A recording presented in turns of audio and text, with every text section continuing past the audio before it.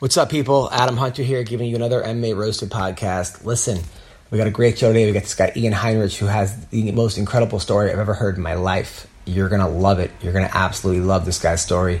Listen, I am posting all kinds of new content every day on rockfin.com/Adam Hunter. I have an additional 2 podcasts a week at least, okay? Every stand-up comedy set I do from now till whenever, I'm going to be posting all kinds of cool stuff. So if you support the podcast and you support me, it's only $10 to endorse me. You can cancel anytime, all right? $10 a month. And just go to rockfin.com/Adam Hunter. Rockfin.com, ROKFIN.com/Adam Hunter. If you're a fan of the podcast, you want additional content, additional stuff, you want to support me, go to rockfin.com/Adam Hunter, and I'll make sure it's worth your while. Also, a lot of people are hesitant to try hemp-derived CBD oil because they don't know where to start. There are just so many different products and brands. It's hard to know which product is right for you, how much to take, when to take it, and how to know when you're getting too much. Well, this family-owned business not only provides the highest quality U.S.-grown hemp-derived CBD products, they also give personal guidance on choosing the right product and finding a dose that works for you. All right, their stuff is grown in the U.S. They have a full variety of products, including full spectrum, a whole plant hemp oil extract, hemp-derived isolate tinctures, hemp and emu pain balm, and full spectrum CBD dog chews. All their stuff is available on naturesoilsonline.com and include free shipping. You can call them up at 469-525-3131. That's 469-525-3131. And listen, they're offering a 15% discount off their already reasonable prices. So go to Adam15, mention discount code Adam15 to get 15% off.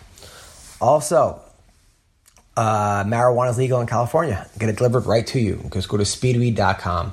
Speedweed.com, they will take it right to you. Okay, they got great marijuana, great edibles, great CBD, all kinds of product. You're going to love it, okay? Speedweed.com, mention Roasted, you get $10 off. Or there's $100 or more. They're great people. And why get into your car and risk a DUI or risk a car accident or bad things happen when you leave the house, all right? Or your apartment, whatever. Speedweed will take it right to you. Now, you're going to love this interview, okay, with Ian Heinrich. He's a great guy. He's the man. So, check it out right now. Trap sonsen, trap sonsen, trap donsen. Түүний сонсдог хөгжим дур булан. Даадаш дуулан дур булан мууруулаа. All right, you're on the phone with Ian Heinrich. Heinrich? Yeah, you said it right. Oh, okay, good. Who is a UFC fighter, killing it. What are you, 13-1, 14-1? 12-1. 12-1. Well, you're going to be 13-1. After your next fight, you'll be 13-1. And I was going to say, man, I was doing research about you, and you have the most unbelievable story I've ever heard in my life when it comes to fighting. Insane. Wow, thank you, man. I appreciate you saying that, man. Well, yeah, definitely overcame a lot.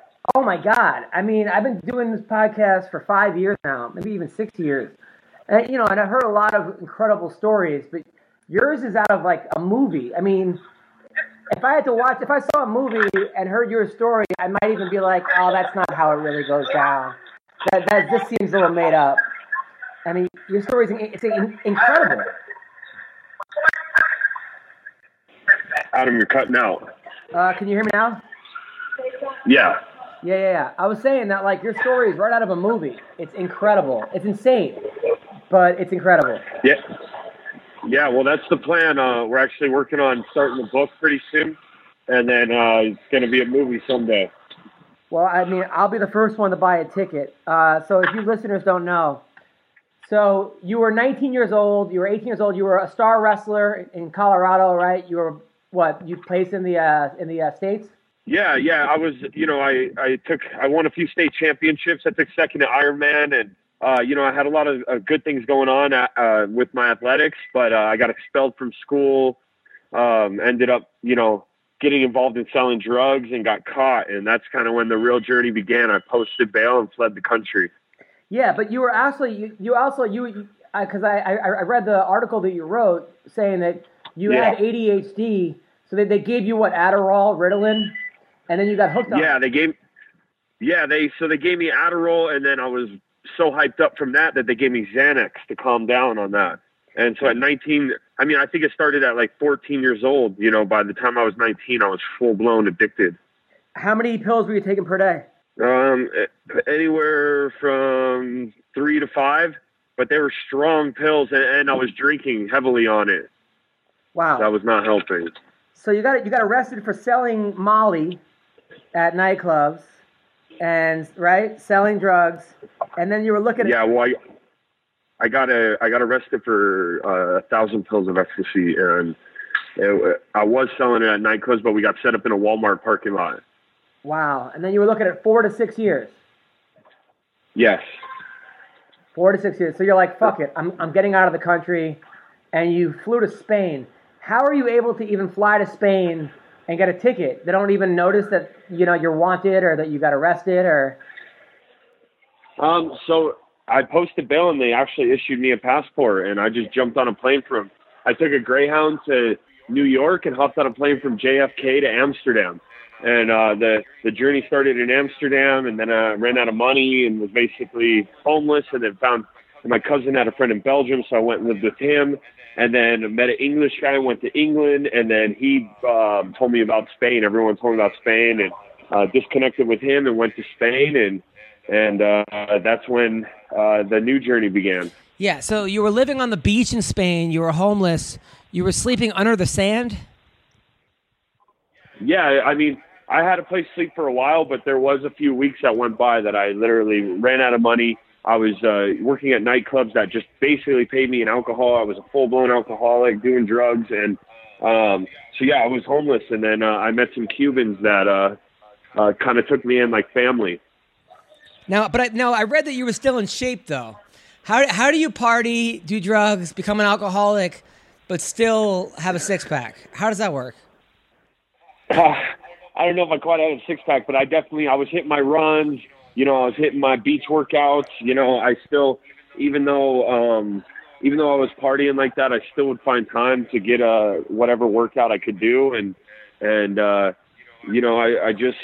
tried to eat clean and take care of my body the best I could, but my addiction was just killing me. So, no, I read that, the family took you in, a guy got you sober, and you're like, okay, I can trust these people. These are nice people.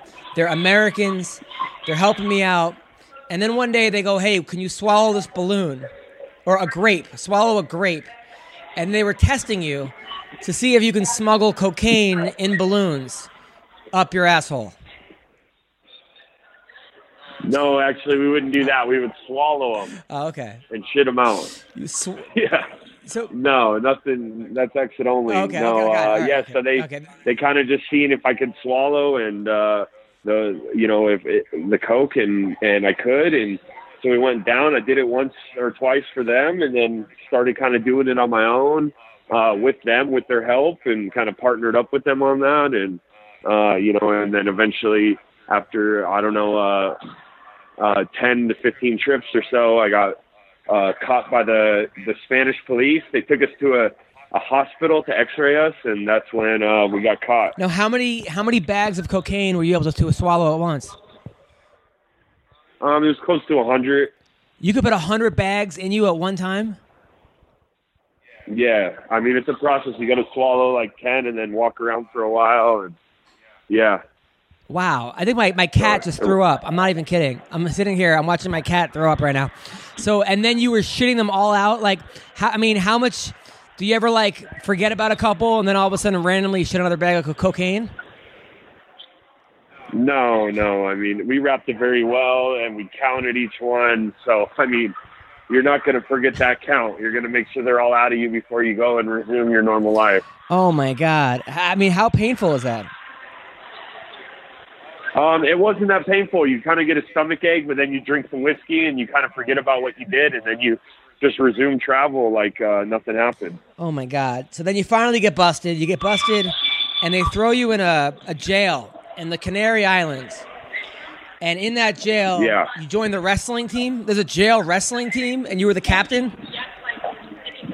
Yeah, I mean, they had a wrestling team, which was their style of wrestling, Lucha Canaria. They had a boxing program, MMA program that I started, and they really reformed us. I found an amazing relationship with God. I learned Spanish. There was a lot of good things. I got sober. I got my mind clear, and I started a new life. And I did 2 years and 4 months, and then got sent back to the States and had to do some time in Rikers. And because of the previous charges that I fled from, and got extradited back to Denver, got bailed out, and just miraculously had my whole team show up to the court hearing. Everyone had my back, and I got character references. I cooperated, and they gave me no more jail time and just 2 years of probation. I mean, this is incredible. I mean, so you're in that. But we got to back up, though. You're kind of talking about this like, I went to the store, I picked up some laundry, and then I got an oil change. I mean, these are all like life-altering events. I know you told the story before, but for people like me, this is insane. So you're in the Spanish jail. They're teaching you boxing and wrestling. And now I heard you were competing against other jails, and that you were the number one guy, and they kicked you out of the jail because they didn't want an American being the number one guy at wrestling. Yeah, because it's their style of sports. So professional teams were coming in off the streets, and they were actually they competed against us. And me and one other American, we beat the whole team, and we made it in the newspaper, and it was a big deal. And I thought the president of the Federation of Lucha Canaria wrote the warden a letter that says, when this American gets out, we're going to sign him. So they keep me here, and they didn't like that so much, so they shipped me to the north of Spain. Oh, my God. So then they ship you there, and then you took up kickboxing over there, right? Yeah, they had boxing program over there. Wow. Yeah. And then you get to Rikers Island, and the Puerto Rican gang took you in. They said, we like you. Yeah, basically. Yeah, well, I spoke Spanish, so that really helped. But then there was a guy started with you, and you punched him in the face, and they told you there's an SOS out for you. They said, you're going to die tonight, or tomorrow morning you're dead. Yes, basically. And then that morning... And then in that moment, that night, man, stayed up praying, just basically trying to figure out what I was going to do. And the U.S. Marshal came and took me out of there at 5 a.m., 2 hours before the doors opened. And it just felt like God had a different purpose for me and took me out of there and extradited me back to Colorado. Wow.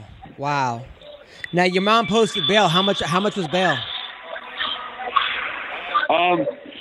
They used a bail bondsman. A bunch of people pitched in. I think it was like $1,400, and that's 10%. So, yeah, I don't know. All right. Okay. You do the math on that. So then you get out, and you're like, you know what? I got to do something with my life. I've just spent 3 years in a Spanish prison. I was a really good wrestler. I now know catch wrestling or, canary wrestling. I'm going to join the fight team. Like, do you walk into the Colorado gym at that point and say, somebody train me? Yeah, I always knew I wanted to become a fighter. And, I mean, my path was led to Factory X, where, they had a team atmosphere, which I liked. That's how my wrestling team was. And they took me in like family. And we've been like family ever since. And now I'm 12-1 and fighting the number 12 guy in the UFC May 18th. Wow. Okay, and who are you fighting? I'm fighting Antonio Carlos Jr. Oh, Shoeface. He's a 3-time jiu-jitsu world. Yeah, Shoeface. Wow, a guy that tapped Gary Tonin in a jiu-jitsu tournament. Yep. With a flying triangle. Nice. Yep. Nice. Well, listen, man. I mean, you just beat Cesar Ferreira on on 1 week notice, 10 days notice. 6 days. Yeah. So, I mean, 6 days notice. I mean, there's nothing that's gonna prevent you. By the way, were you getting laid at all in Europe? I mean, there's got to be some kind of silver lining. Were there any hot chicks out there? Yeah, Europe was a good time, man. It was a constant party in Europe and South America. That's how I was living my life, and I was supporting my drug habit and my partying. So, I mean, it must have been a lot of hot threesomes and strange European girls. And Yeah, man. All the above. Well, that's good. At least it must have been some fun, right? I mean, was it all just... Yeah. Oh, yeah. No, I mean, it was worth it. I really don't even regret it. It was meant to be, and it made me the person I am today, and I'm using my story to inspire people. Yeah, I mean, but also talk about how much better jails are over in Europe, right? Yeah, it's just unreal that our system compared to a system that actually is made to reform you and not just make money off you. So, yeah, it was a big eye-opener for sure. My sister works at Rikers Island. She was probably there while you were there. Wow. Yeah, she's that's crazy. She's a social worker. Oh, nice. Yeah. I don't think I've seen many of them. I mean, is it hard now for you? I mean, living such a normal life of just fighting in a cage for money. I mean, that's like normal for you. No, man. No, I mean, it's still a fast-paced life. I mean, it's super high adrenaline, so it's it's just all legal now, man. It's great. I don't look over my shoulder. I can talk to people about what I do. I can tell people my real name. It's a lot better. Are you sober? Do you smoke weed? Are you still taking alcohol? No, I'm 100% sober. I just do CBD and the occasional like half an edible just for pain relief, just from training with the body. But 100% sober. Nice. And what belt are you in jiu-jitsu? I am only a blue belt actually, because I don't train in the gi too much, and but obviously I definitely am a higher level with my wrestling, and I need to get in the gi more under my professor. I do train in the gi, but it's just privates with people, so yeah, hopefully get promoted soon. Well, you're 12-1. You look great on the Contender. You beat a tough guy to get into the UFC. Do you still get nervous before fights? What's that? Do you still get nervous at all before fights? Oh yeah, I mean, if anyone, I get excited, nervous. I get a roller coaster of emotions. If anyone says they really don't, they're probably lying, because you feel it all, man. Especially with that crowd cheering. And, I definitely got more nerves in my first UFC fight because it was just that the UFC jitters. Now, by the way, did you know when you left Europe, because like they told you that we'll let you out a year early of jail of prison if you don't come back here. So did you know when you flew back to the U.S. you were going to get arrested on site? Yeah, I was pretty sure. I mean, once my passport it got flagged, and I was pretty sure, but I was hoping not. But yeah, I mean, if you have a felony, you can't really be traveling around. So, was there any chance of you kind of making a break for it, like hopping in a bathroom? I thought about it, man, but then all this stuff went through my mind, like, hey, 9/11. Because I was in JFK, like I was like, security's got to be like top notch in this airport. So I thought about it, man, but I was just like, you know what? I've already faced the music in Spain. Time to do it here and get this chapter over with my life. Turn the page. And how much time were you looking at Rikers? I just did a few months there. They were just holding me until I was extradited back to this Colorado. Right, got it. Because I committed my crime in Colorado. Did anybody in Spain try to fight you when you were in jail? Like fight you? In Spain? Yeah. All the time. Yeah. I mean, between me and my other American friend, I mean, he was giving dudes slaps weekly, but yeah, I definitely got into a bunch of altercations there for sure. And, it was cool because with my MMA program, we could just settle it in the gym. So that was kind of cool part about it. Wow. And when you say that you ran an MMA program, what does that mean? Like you had classes and stuff, and yeah, I had classes. They approved me to have a MMA class. So wow, because I would think that like awesome. I would think in like the U.S. they'd be against that. They wouldn't want to have prisoners become more. They would probably look at it as like we don't want to make these guys more violent or whatever or lethal, which is not the case. You and I both know that, but I could see why they would be against that. Yeah, I mean, we were just keeping it low key, kinda, and no one was complaining, so they let me do it for 4 months. Wow. So when did you go? You went undefeated as an amateur, right? What's that? So how long after you got out of jail did you have your first amateur fight? I think I got out in Valentine's Day 2014, and I think I fought my first amateur Muay Thai fight in maybe 4 months. Wow. Because I was training, so I just had to find the right team, and coach thought I was ready, and yeah, we got rolling. That's awesome. Do you train over with like Chris Camozzi and Anthony Smith and those guys? Yes, I do. Wow, that's a squad of killers. Yeah, we got a great gym. So we're number 2 last year. We're going to be number 1 this year. So that's great. It's been amazing. So you're fighting Shoeface, and everyone knows how good of a grappler he is. Who are some of the guys you're rolling with to get ready for him? Anthony Smith is super underrated grappler, and we just got some black belts that come in and roll with them. And Zach Cummings is a black belt.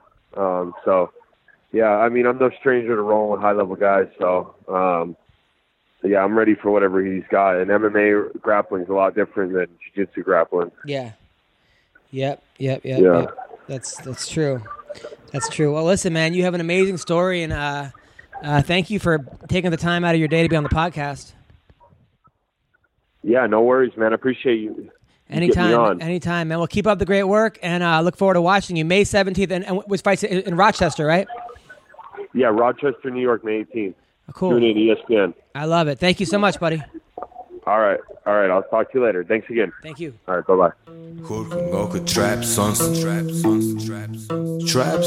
trap donsen. Түүний сонсдог хөгжим дур булаан. Даадаш дуулан дур булаа мууруулаа.